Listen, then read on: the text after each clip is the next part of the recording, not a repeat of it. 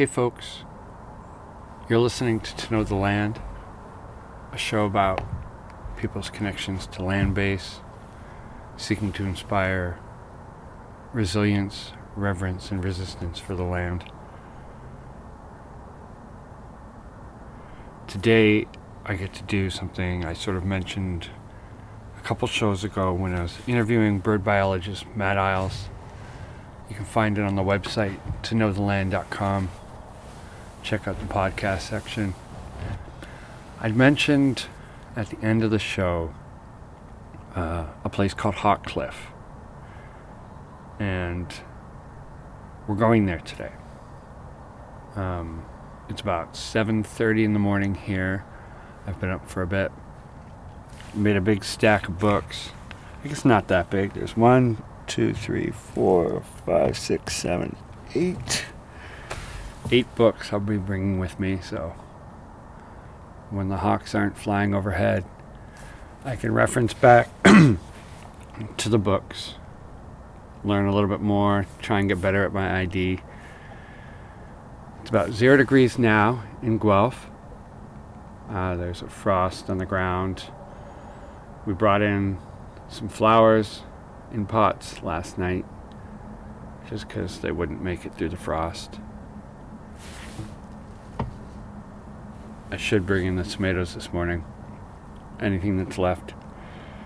It was cool overnight.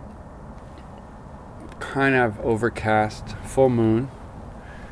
The wind today is in the south, coming from the southwest, so it's not the most ideal. But there are chances to see peregrine falcons flying just along the edge of the cliff. There's a lot of peregrine falcons, often seen around October 1st, is their premium height date, or top day of flight, top flight day. So we're a little bit late for that, but hopefully the peregrines haven't been checking their calendar. Just to give a list, because if you've listened to the show in the past, you know I'm a bit of a bibliophile. I love books. I love learning from books. If I have physical teachers in front of me, that's even better, but the library and the books on my shelf and the authors I get to interview really help me. They're definitely mentors, definitely elders, definitely teachers on my journey to know the land. And so one of those teachers is Chris Early, and he's the naturalist at the Arboretum at the University of Guelph. He's a really nice guy, great teacher, enthusiastic. You know he loves what he does by how he teaches, and I watch him teach, and I take notes on what he's teaching, and I take notes on how he's teaching. He's a wonderful man. He wrote a series of field guides for different birds and types of birds in the Great Lakes region. And I just picked up his Hawks and Owls of the Great Lakes region, published by Firefly. And I think it was put out in 2012, or probably earlier, pardon me. I just want to find the exact date for y'all. 2004, actually, yeah. So it's an older book. Found it used at a used bookstore. It was great. And then I'm bringing The Life History of North American Birds of Prey by Arthur Cleveland Bent, Part 1 and Part 2. These books are older. Put out by Dover, and this was first published in 1961. And these are quite thorough. If you ever read a book on the natural history of birds of prey, or birds at all, they likely are drawing a lot on Arthur Bent's work, this series. I think there's 11 books or 12 books in the series. So I'm going to bring the 2 that I have on birds of prey. Another one is Hawks at a Distance, Identification of Migrating Raptors, Jerry Liguori, with a foreword by Pete Dunn. This is put out by Princeton, and this is exactly what's going to happen today. It's just a ton of photos of hawks in flight, overhead, far away. So how can you learn to better ID your hawks when they're really far away? And just looking at flight patterns, maturity, like if they're juveniles, if they're adults, and looking at in different lighting settings too. It's a great book for if you're nerding out on hawks and you're not right beside them. Lone Pine or Partner Publishers press book, Birds of Ontario. Very easy book, lots of paintings of different birds and some quick tidbits of information. But I find this book to be very useful, especially if you're working with kids, to get some ideas across really quickly, learn a bit about their natural history, and get you started. And not small enough, not short enough information that you don't really get hooked, but enough information that you're going to have questions afterwards and that you want to figure out more. So I like that one. Birds of Ontario by Andy Besner with Lone Pine or Partners Publishing, same publishing house. Peterson Field Guide to Birds, Eastern Central North America. A lot of people say that this is the field guide to birds. It's one of the oldest. This is the 6th edition, I think, the one that I'm holding in my hand. And it's I don't know, it's a cornerstone of birding. A lot of birders will have this in their back pocket. The Matt Isles, who I talked to, would say that the Sibley Guide is better. I don't have the Sibley Guide, so I just use the Peterson. The other book I'm bringing with me, that was by Roger Torrey Peterson, obviously. A Field Guide to the Migrating Raptors of Hawk Cliff. This is the one I read from, and I'll probably read from again for this show later on. This is the book put out by the folks who help maintain and educate about Hawk Cliff, where I'm going today. Also put out in 2004. Has different hawks that you'll see, paintings of them, and flight times, like migration charts as to what times they'll go by, and like what their peak seasons are and peak numbers seen in a single day. So if I look up, let's look up the peregrine falcon. It's got 2 photos of the peregrine falcon, the adult and a juvenile, and it gives me their peak migration times. And October 5th, 1991, there were 36 seen in a day. On October 2nd, 1996, there were 45 seen in a day. And so these awesome archival skills used by the naturalists and birders down at Hawk Cliff, put together in a book to make it a lot easier. The last one I'm bringing is the Crossley ID Guide to Eastern Birds. A fella I met, Miptone, really nice guy, great teacher as well. I appreciate him a lot for a lot of different reasons, but one thing I really liked was riding in his truck one day with him. He had this old, battered field guide, and you could barely make out the cover. It was just all torn. I bet you there was duct tape on the sides, and he had his binoculars on the dash, and we were just coming down a bumpy road up near Cape Croker, and he just stopped the car and grabbed his binoculars and ran out. Came back a second later, grabbed a field guide, and he swore he saw an orchard oriole. And he's a big guy, and it was just this beautiful thing, that sort of juxtaposition, this big truck with this big man inside, rushing out, getting excited about the birds, and then pulling up this field guide. And this field guide's really good. It's by Richard Crossley, and it's got wide, big, beautiful photos of lots of different kinds of birds, overlaid on images of their natural habitats in the background, and range maps and small descriptions of the birds, and a little bit of natural history information. Not much, but a little bit. But if you're looking for a photo field guide instead of paintings, this is a great one, the Crossley ID Guide. It's more of a tome, a backpack book instead of a pocket book, maybe. So those are some of the books. Maybe I'll make a list on the podcast page so you can look them up. I should get to packing more stuff. I'm excited to go. I've been seeing a lot of hawks flying by at work in my neighborhood. There's been a Cooper's hawk in the woods. I thought I saw a sharp-shinned hawk flying through the neighborhood where I live. And I just want to make a quick note that I want to change the way that we talk about birds too. I want to stop saying maybe Cooper's hawk. Apologies to Robert Rosenfield and other Cooper's hawk researchers, and change how we think of them instead of naming them after like maybe William Cooper, a naturalist, a white naturalist who I'm not even sure studied or worked with Cooper's hawks. Instead use a more naturalist name, or a name that reflects the bird's identity better.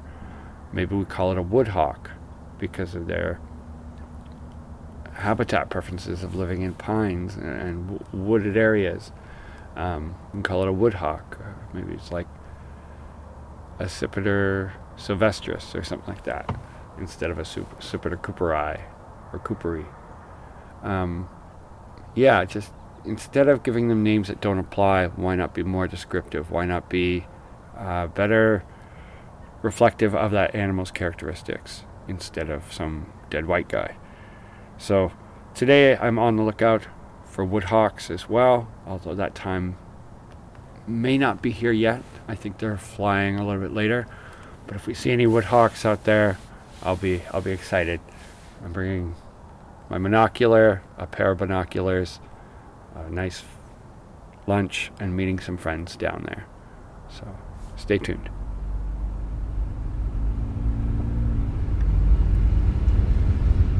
Go to the 401, take exit 189 south to St. Thomas, Highbury Avenue, and then keep going, turn right on Edgware Road at the fork, left on Burwell Road, continue through St. Thomas, onto Fairview, all the way down to Hawk Cliff.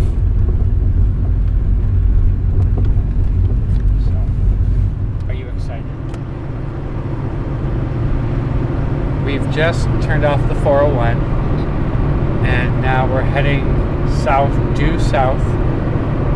We're gonna go through St. Thomas, and then come out the other side with 11 kilometers to Hawk Cliff.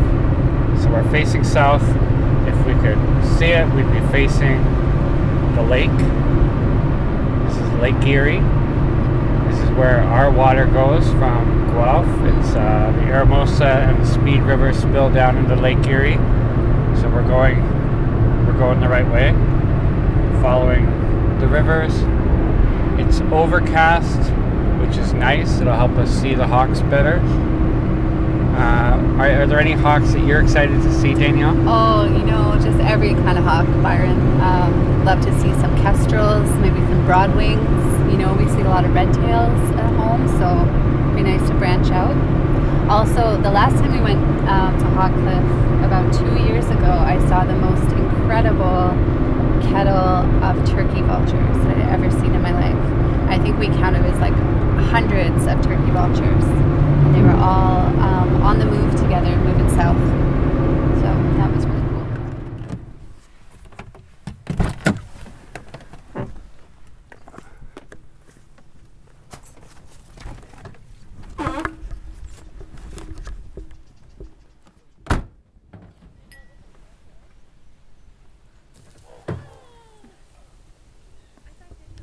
When we arrived, our friends Britta Anderson, Adrian Iacovino, and Matt Isles were just walking out from the field, and we met up with them in the parking lot.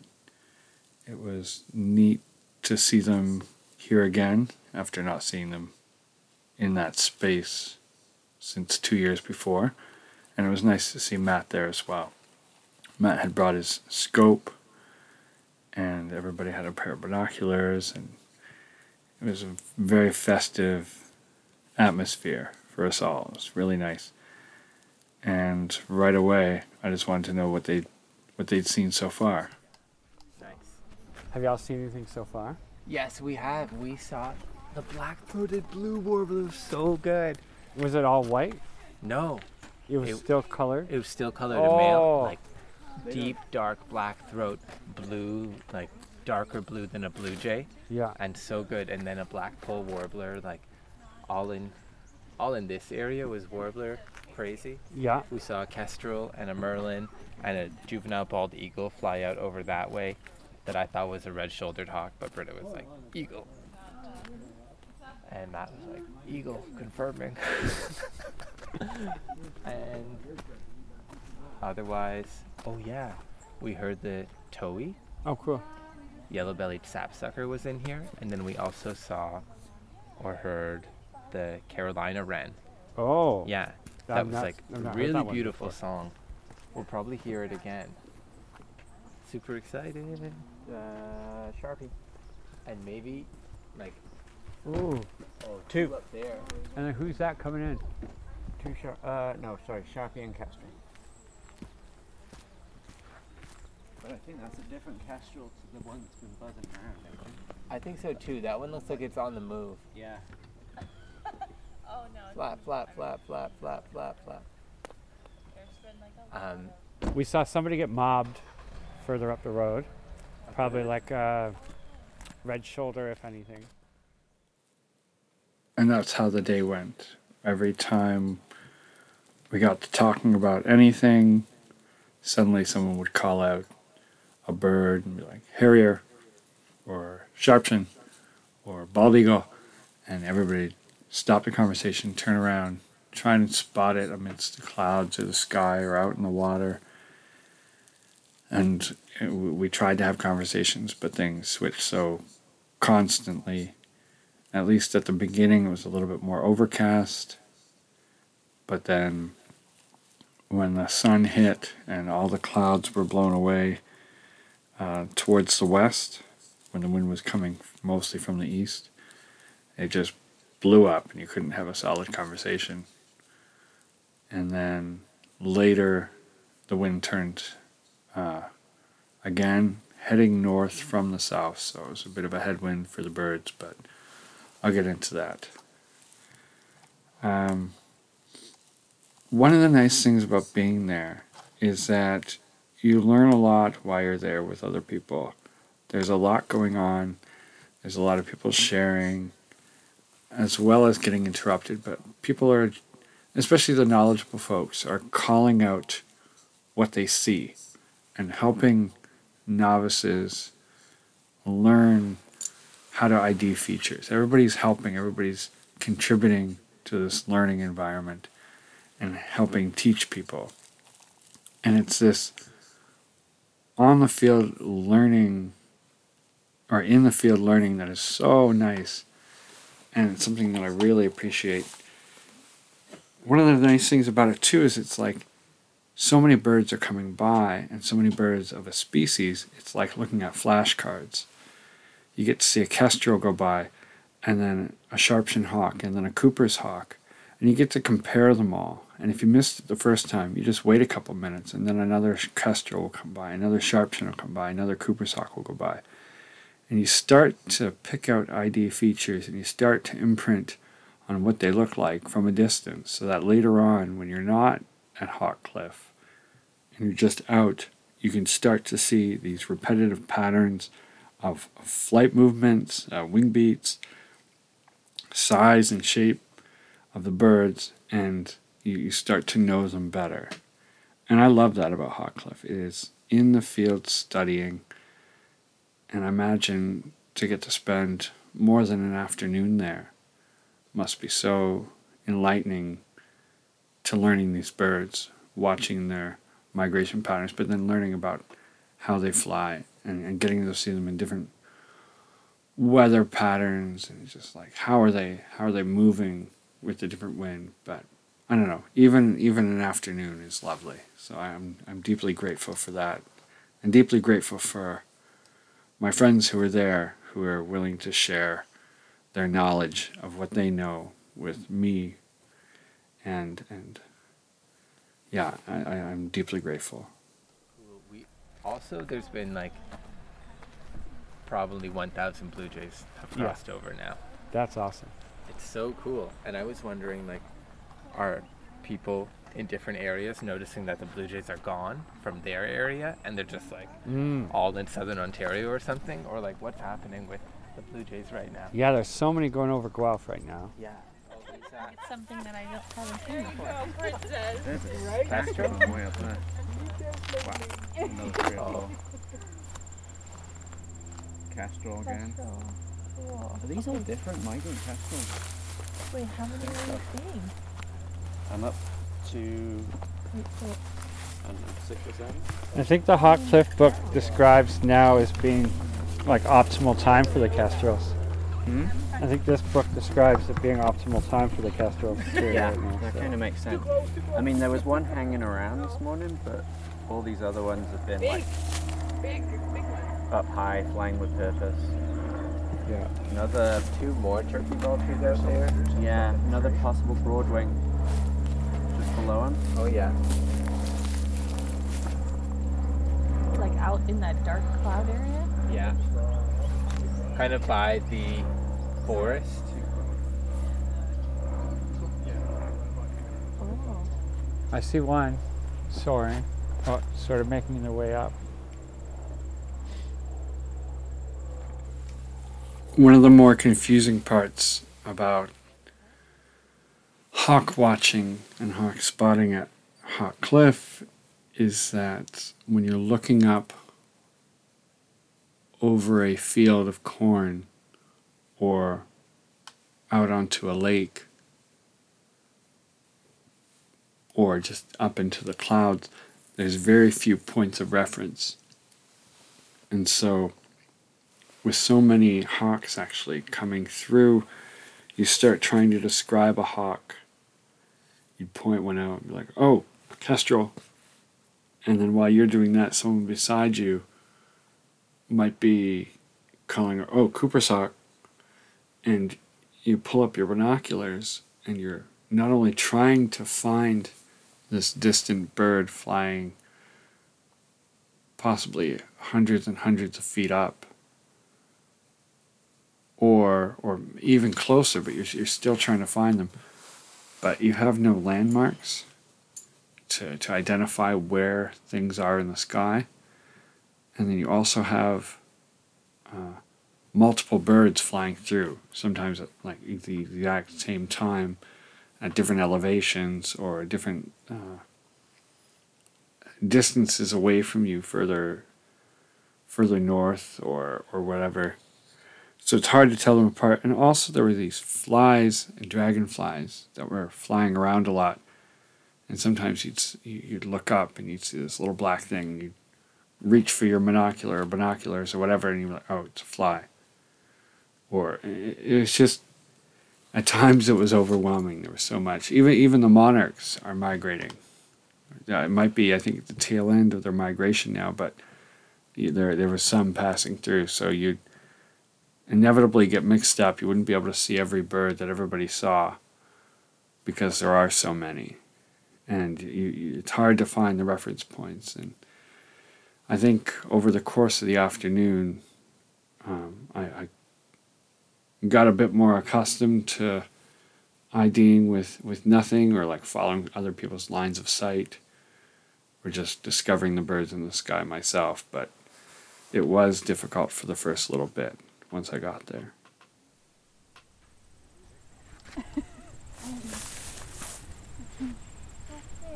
Common loon. Where? Third one today. Out here, like just below the cloud, the top of the cloud line, just below that gap now. Flying right. Oh, I see it. See the cloud again? It's just like Yeah. below that. The third one today. Really just a speck, but Small. just flying in front of a couple of hawks. Oh my god, there's a whole There's a whole group raft of hawks. of raptors there. 1, 2, Do you see it, Adrian? 2, 4, Not yet. 8, 10. Loon's just gone Oh yeah. out the top, You see the group of just by that vulture now. I see the loon. See the feet sticking out the back? Yeah. Oh, holy moly.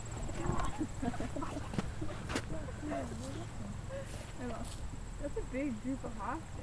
Yeah. I've got it in the scope if anybody wants. Yes, please. I can't see them at all. Pedal? Come we call that a kettle? Wow. Not yet. Wow. It's just a buzzword I shouldn't want to use. Oh, they're swirling. They're swirling. Yeah, that's like a definition of a kettle, right? Yeah. I'd call that a kettle. Oh, I see it now. Wow. One thing that I heard about the kettle is that they're not migrating together. They're individuals and pairs migrating, but they're just like taking the same road or like on the same thermals. Yeah. In the back of this one, they talk about seeing them from 6 kilometers. Some of the hawks can see their kettle 6 kilometers away, and they make their way to that kettle. And then they're just like, oh, there's a thermal. Yeah, And so they're all just riding the thermals. Yeah. Wow, this Like, is oh, nice cool. to see you. Okay, It's like who do you catching a think bus. that all of these are in this kettle-ish thing or whatever we're calling it. We can just call it a pot. In the pot. Look at all these birds in the pot. Can I check the pot? I might have been, yeah. I'm gonna try to find it. Oh yeah.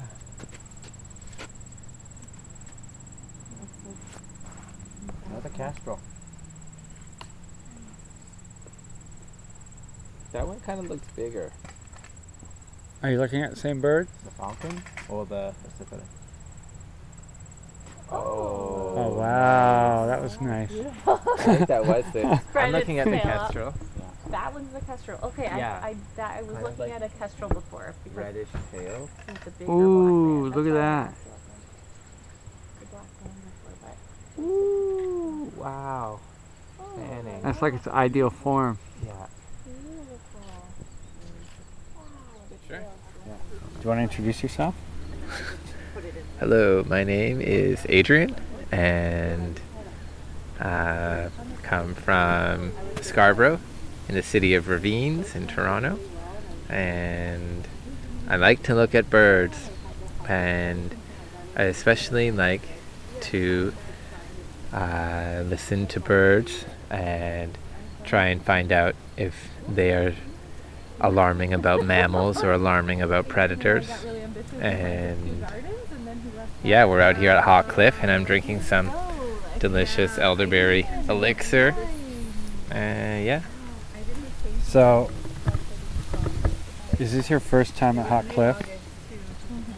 I came a couple years ago, and we were watching hawks, watching the counters, and it was so much fun. They were like Sharpie, AK, which means American Kestrel, and they had all of these code names, and it was just like some older folks with a pencil, kind of like bingo scoring, and I had a blast.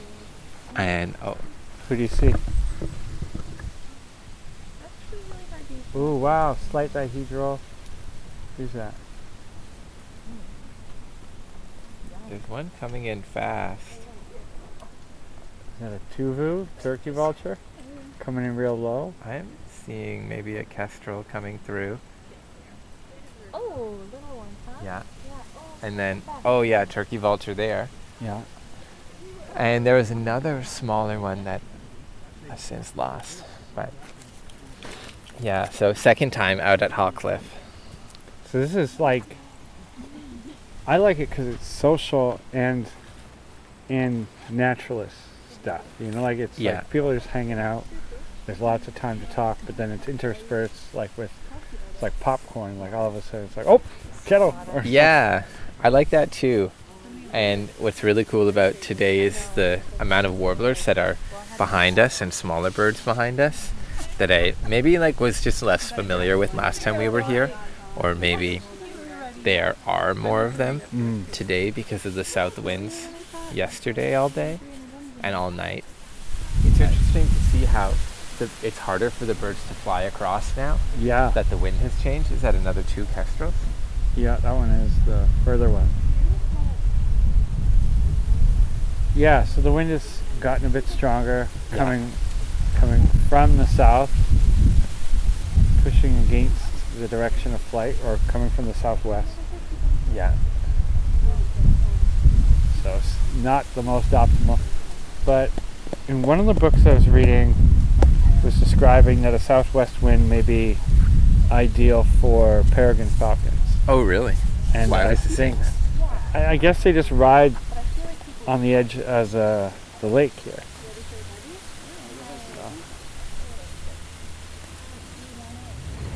Like that one. Not a peregrine falcon, but Yeah, but see how that.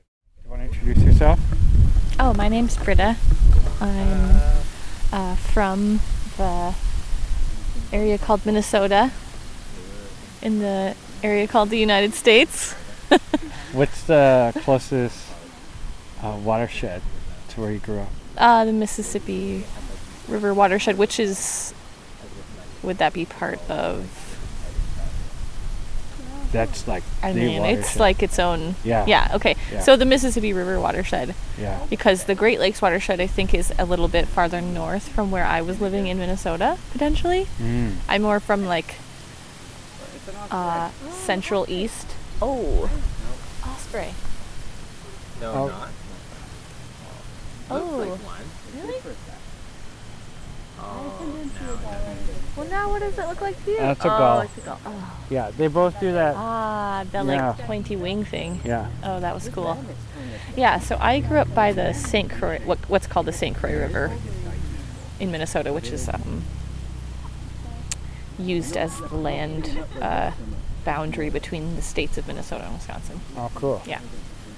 I like how natural formations of land can be used as land boundaries. Yeah. It just makes a lot of sense. Yeah, and then the St. Croix goes down and flows into the Mississippi, and then Cool. on and on. So Is this your first time at Hawk Cliff? it's not. It's my second time. Yeah. Yeah. Which is really fun. I'm so glad to be back. We last year, Adrian and I went to a place you can see on my hat called Hawk Ridge. Confusing places that have almost the same name. And Where was that? that is in Duluth, Minnesota. So it's a ridge, really high up ridge above Lake Superior. In that kind of like far west tip of Lake Superior, where it kind of like goes. Start I don't know turning what to call south. it. Yeah, it starts turning south before it if you followed the shore before it would come back east. Yeah. So that's another migratory bird hotspot, and that was really cool. Who'd you see there? Who did we see there? I actually, one of my fun memories from there was seeing cedar waxwings. So not raptor family, but like, Yeah. I just love cedar waxwings, and I was like, cedar waxwings. We also saw, it's more of like more of an official type spot than Hawk Cliff. So they have like, ornithologists and doing bird banding, and so then they would do like, they get a bird in the net and then they bring it out so people can look Okay, at it. yeah. So like, I think they got a merlin or something. It was really fun. The guy came out, merlin was just chilling in his hand and chatting, and then there was a bird release, and that was very thrilling for everyone. Yeah. Yeah. We also got to bring, we didn't bring them. We met my friend and her two small children there, and that was really exciting. I love, trying to get kids into birds. So. I just heard an announcement of an eagle. Oh, yeah. An eagle? Eagle or osprey? If you have a question about a kestrel, you call it a question. Ah. I got a good one. question for you. One of the nice things about the day was that it gave us lots of time for storytelling and sharing, talking about experiences we had encountering different birds, our first sightings of different hawks, or even songbirds and warblers. And this is always great because we get to hear other people's best practices. There's small bits of detail that tells us, when's a good time to head out? Where do you go? What were the surroundings like? Gives us lots of chances to ask each other questions. And storytelling is how we've always learned. Humans forever. That's why storytelling is so impactful and so profound and so multi-purpose. One thing I really appreciate about storytelling is it can also offer not just the patterns that we always see to look out for, but the unique things that we find as well. The things that surprise us or stand out for us. I like doing the slow walk in the morning in the springtime where you just hear like a tiny little like, and you have to just wait and wait for the bird to come out. Yeah. It's like a real practice in listening. I got a good video in the spring of a black-throated blue warbler. Oh, really? It was just doing a sit spot. I heard it, saw it come close, and then took off. I pulled out my phone and just in case, and they came by again and filmed it. It's really nice. I love them. I think they're so beautiful. Yeah, they certainly are. The first time I saw one, it was hunting a moth, and it just like got the moth on the ground and like just flew off with the moth in its mouth. It was really like a nice video that I replay often in my head. Yeah. I don't know if I've ever seen one actually. I'm not sure. Until today. Didn't y'all see a black-throated blue? Oh, I don't know if I saw it. Oh, you didn't see it? No, okay. I couldn't find it Yeah. in the trees. You know, sometimes So I might have that's it. seen a glimpse of it, Yeah. but I didn't really get to look at it. Yeah. The first time I saw one was at the University of Guelph, and I was walking along the sidewalk, and they just hopped out, Wow. and he was just like looking up like, yeah, I like this place. And I walked by him, and then I realized, wait. And I turned around and he was gone. Oh, that's good. That's like. But they look like they're wearing their suits, you know, they're fine, Yeah. nice suits. We caught one at one point that was a bilateral diandromorph. So like male, female. Wow. plumage. Wow, very cool. Yeah. Bilateral andromorph. Bilateral something diandromorph. Andromorph. Yeah. Yeah, there was that article about the cardinal Yeah. a couple years ago. The yellow cardinal? Or no? Oh, the bilateral. one. Right, okay. And it was like just red on one side and then the like Mm-hmm. yellowy red on the other side. That's great. So beautiful. I think female cardinals are really underrated. Mm-hmm. They're beautiful. They are beautiful. Cool. Yeah. I think a lot of the female birds are underrated, or like the kind of Way up. Wow. My eyes are playing tricks on me now. Yeah. My eyes are getting tired.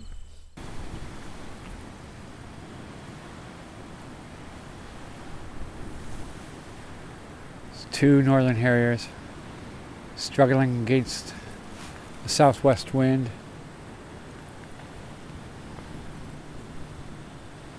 Oh, they're so live in their flight. Like, I think it's deft is the appropriate word.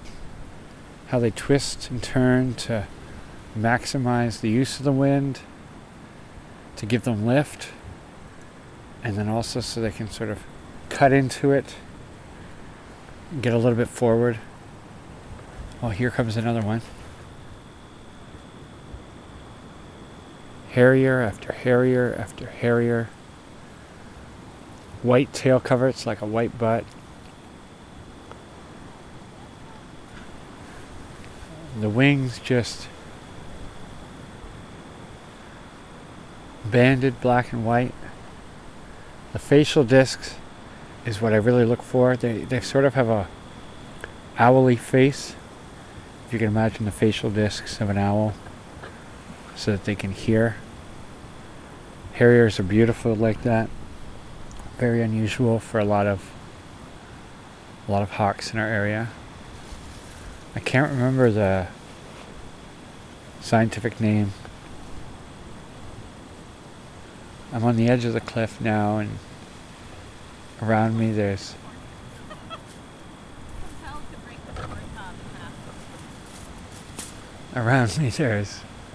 corn a little bit ahead. There's some wild grape, some goldenrods, and some special finds for some autumn olive.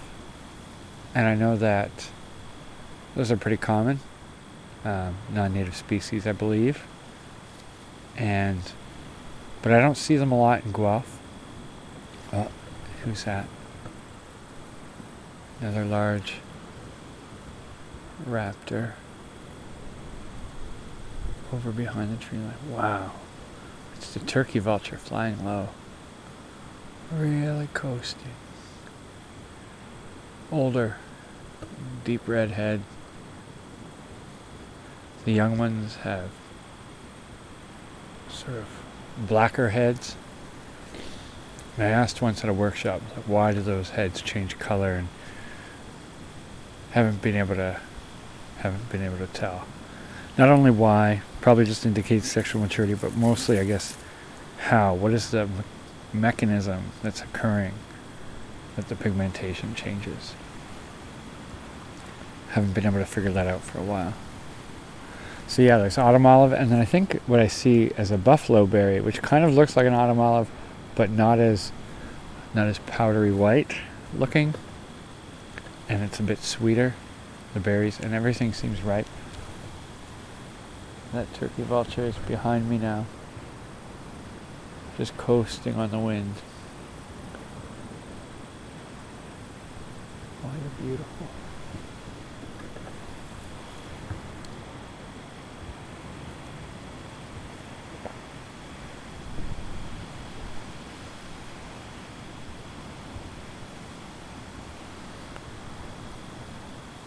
What a picturesque place to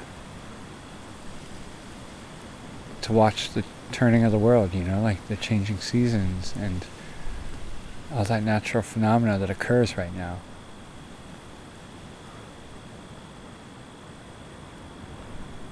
What a lovely place. And to think that this place is slowly eroding, falling back into the lake. These cliffs are sandy. There's cliff swallow holes.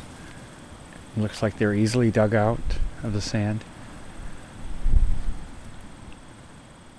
We decided to leave Hawk Cliff shortly after that last little bit was recorded while sitting out at the sandy cliff sides. And we were headed to Long Point, and eventually just spent the rest of the day in Bacchus Woods. But on the way out, Danielle had told me that Matt Isles had fallen in love with the Northern Harriers a while ago. And every time I see those birds, I'm newly entranced by them, newly inspired and in wonder and awe. How they can appear to just hover in a good headwind. How they fly so low to the ground. And so I just decided I wanted to hear about Matt's love affair with the Northern Harrier. How did it come about? When did it happen?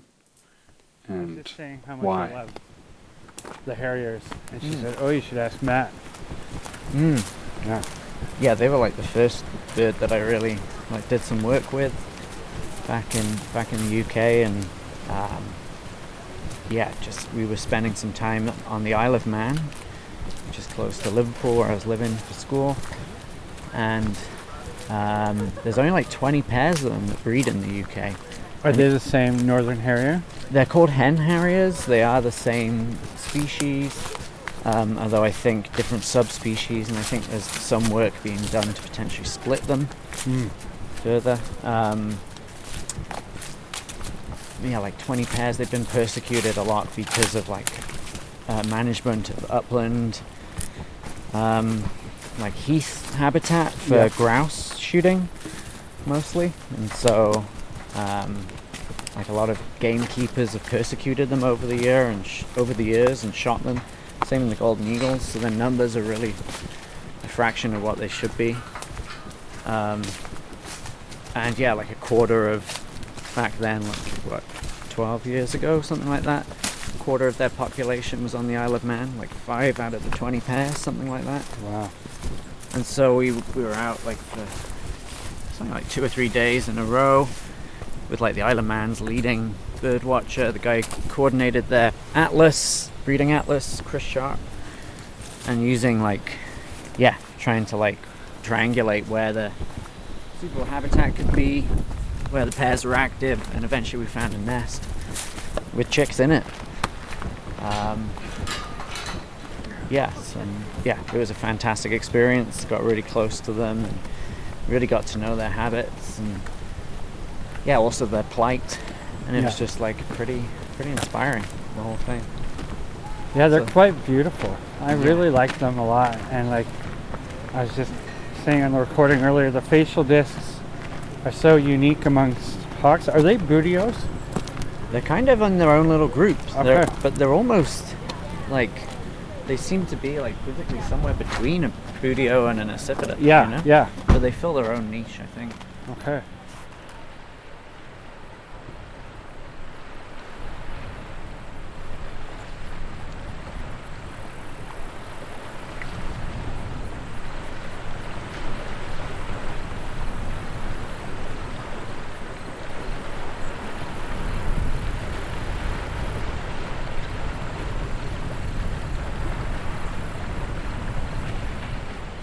So we left Hawk Cliff, and like I said, we drove around for a bit, went down to Long Point, not into the park, but just about to Port Rowan, and then went up to Bacchus Woods and spent some time there, botanizing, looking at different plants, and just going for a walk in the woods with friends. It was just a lovely day.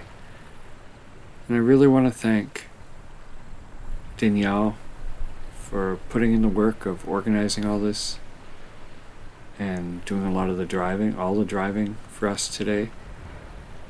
For Matt for showing us around and being a bit of a tour guide to that particular area.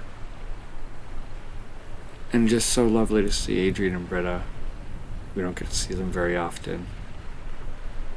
And to get to hang out and look at birds and do the things that we love, all in a crew. It's just a wonderful time. And again, those birds are migrating until December. They'll peter out a little bit. Now's maybe less than peak season, but there's still lots of birds out and lots of time for more birds. The rough-leggeds and red-tailed hawks are still coming through. Kestrels, Cooper's hawks, golden eagles, more bald eagles. They'll all be coming through in the next few weeks. So there's still lots of opportunity to go visit Hawk Cliff and check it out and learn some things and tour around while you're there. Thanks for listening to the show this week. If you want to find out more information about the show, you can always go to the website, toknowtheland.com, or you can always email me at toknowtheland@gmail.com. Take care.